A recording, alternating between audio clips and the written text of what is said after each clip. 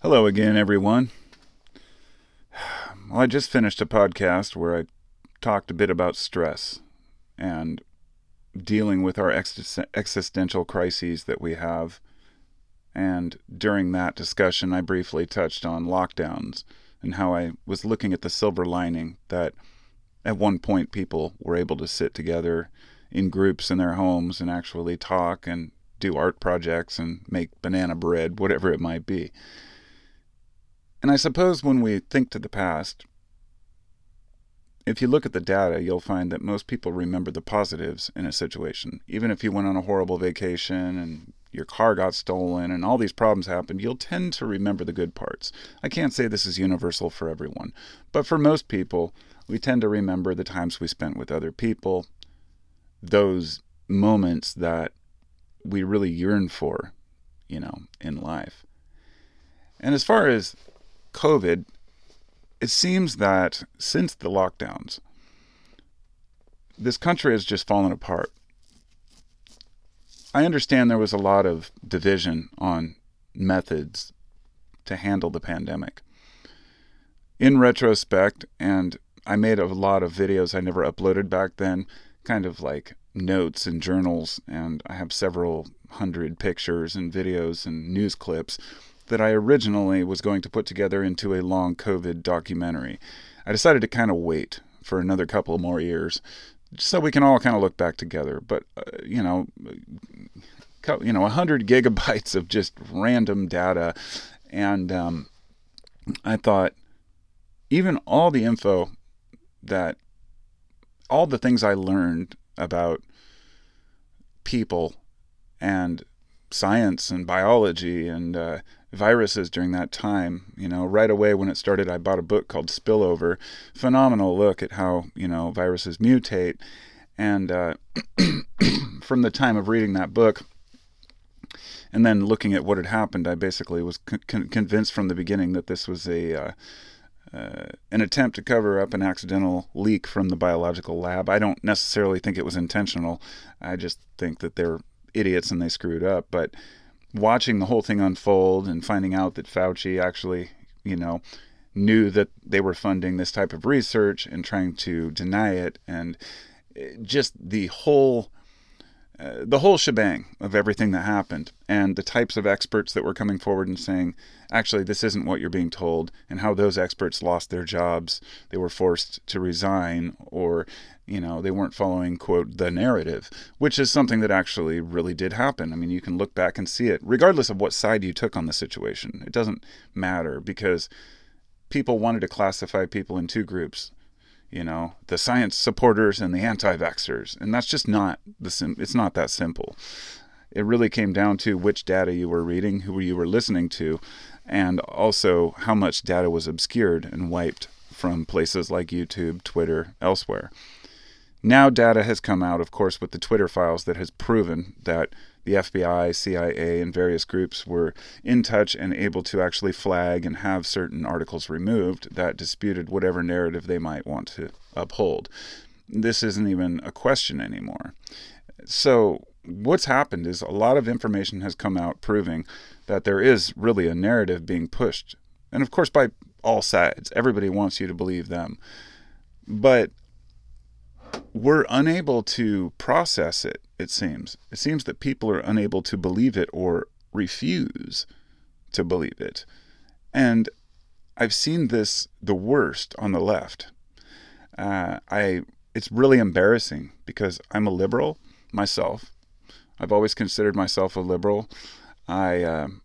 Not a Democrat. I want to make this clear. It's kind of like people who say I'm conservative, but most conservatives consider themselves Republicans, but not all. There are a lot of independents on both sides. And I lean left in my policies. I believe in helping other people. I believe that we're a stronger nation when everyone pulls each other up. But I also know that these things are abused. I understand there is a certain need for the capitalistic mindset.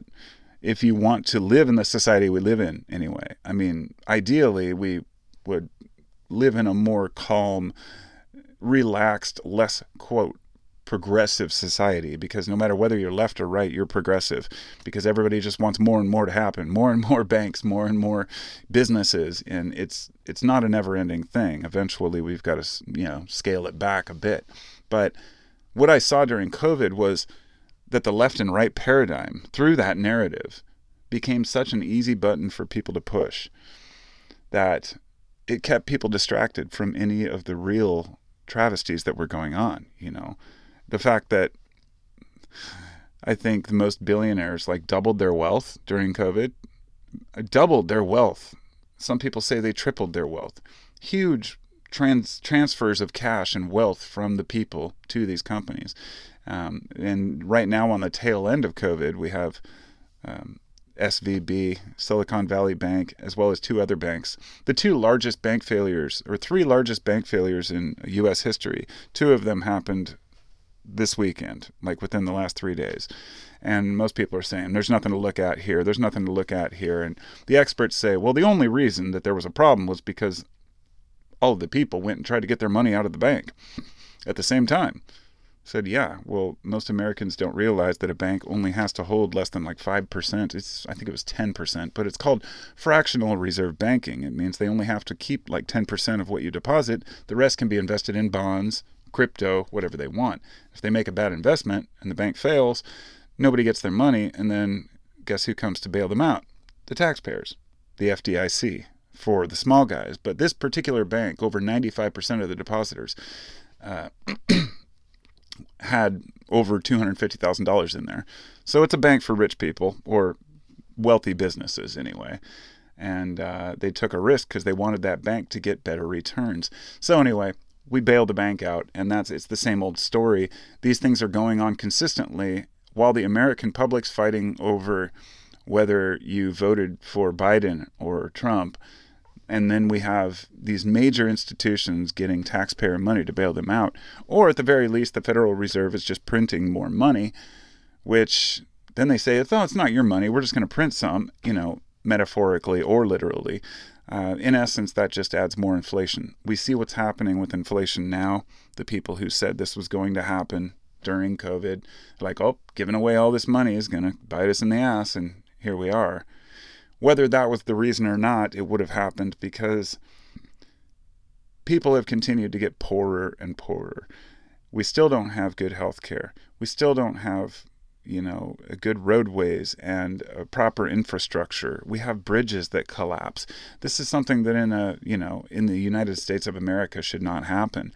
But no, we're still distracted with whether or not somebody supported a certain candidate last election, or whether or not somebody has a certain opinion which makes them, or whether or not they're talking about gender or racism. And these things are just so on the back burner, because things like the issues that people are worrying about and making a big deal about, they're issues, but issues that can be dealt with without any actual physical input or effort. In other words, it just takes a change of mind. Whereas infrastructure issues, banking, these things affect people directly. Farmers lose all of their money. They have to sell their farm to Monsanto companies that, just run monoculture. And, it's just sad that the things that are really happening out there are usually ignored. Often the only people who even talk about these issues, I hate to say it, are people on the left.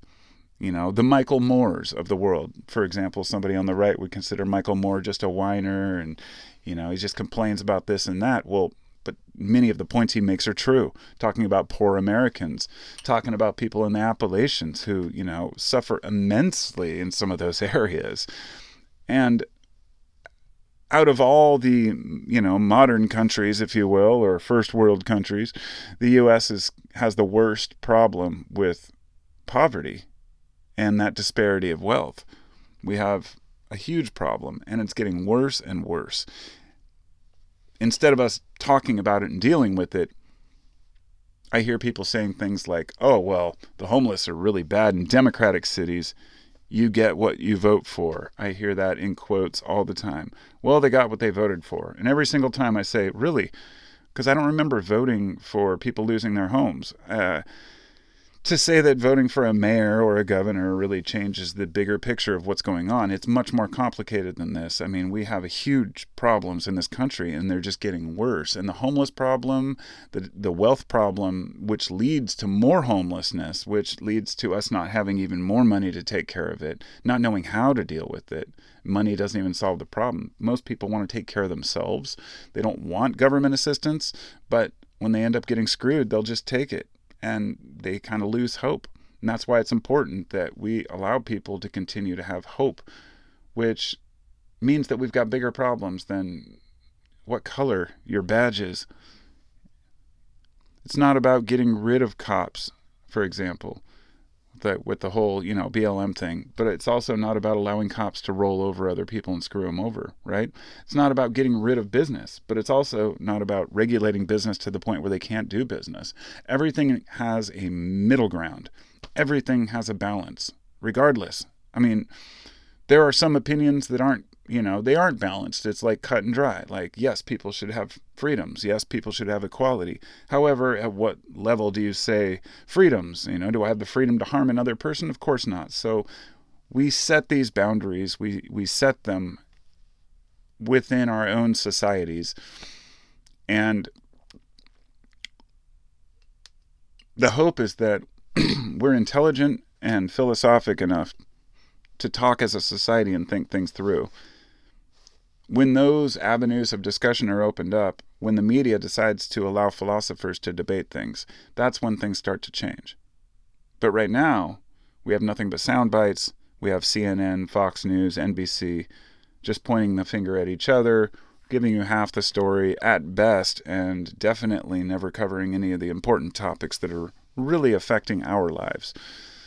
It's always about some celebrity or something that happened that, with Trump, or something that happened with Biden. It's this constant bullshit back and forth.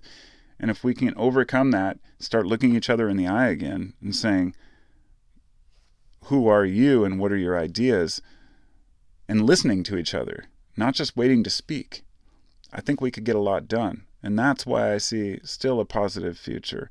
That's why I'm an embarrassed liberal. That's why I believe that the left and right have switched places. Back in the 80s, it was the left who were the moral panic crew. They're the one, or the right. The conservatives were the ones who were screaming that you shouldn't take God's name in vain, and you shouldn't have all these horrible cussing in rap music, and all these things that today, now the left is saying, you need to stop saying this, you need to stop saying this, because that's racist or hateful, whatever it might be. Both parties are right and wrong. We have freedom. We have freedom of speech, but we also have freedom to not listen to people if we don't like what they have to say. And we're feeling out in society right now what's right and wrong. We're feeling out what people really think. It's not that these things are new. They've always existed. It's just that we can see them clearer now. People are posting online. We see a person's true nature better than we could when they used to reserve their thoughts. Just as many racists in any time in history. They just might keep it to themselves. It's just as many sexists, just as many violent people. I think we're doing better. I think we're improving. And I think when we start looking at the silver lining of things, we could do a lot better for all of us. Once again, thanks for listening. This has been 15-Minute Free Thinking with me, Carpo. Check out the video version on YouTube. Check out the audio version on 15-Minute Free Thinking on any podcast platform. If you want to contribute, visit me on Patreon, where I upload extra content. And I'll talk to you all next time. Peace out. Be well. And take care of each other, damn it.